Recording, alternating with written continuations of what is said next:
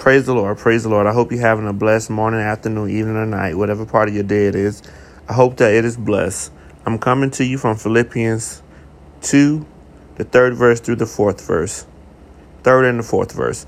Let nothing be done through selfish ambition or conceit, but in lowliness of mind, let each esteem others better than himself.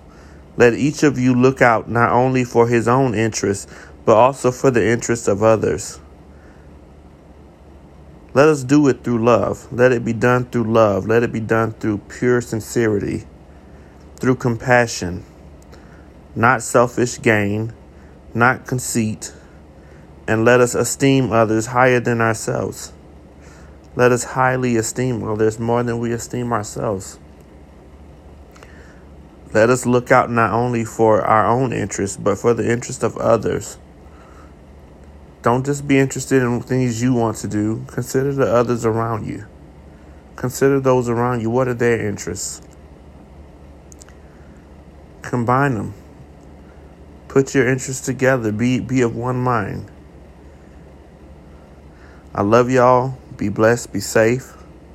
Our Father, which art in heaven, hallowed be thy name. Thy kingdom come. Thy will be done on earth as it is in heaven.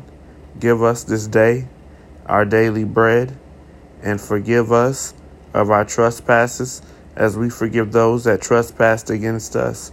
And lead us not into temptation, but deliver us from the evil one.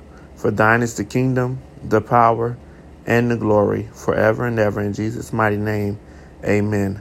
I love y'all. Be safe.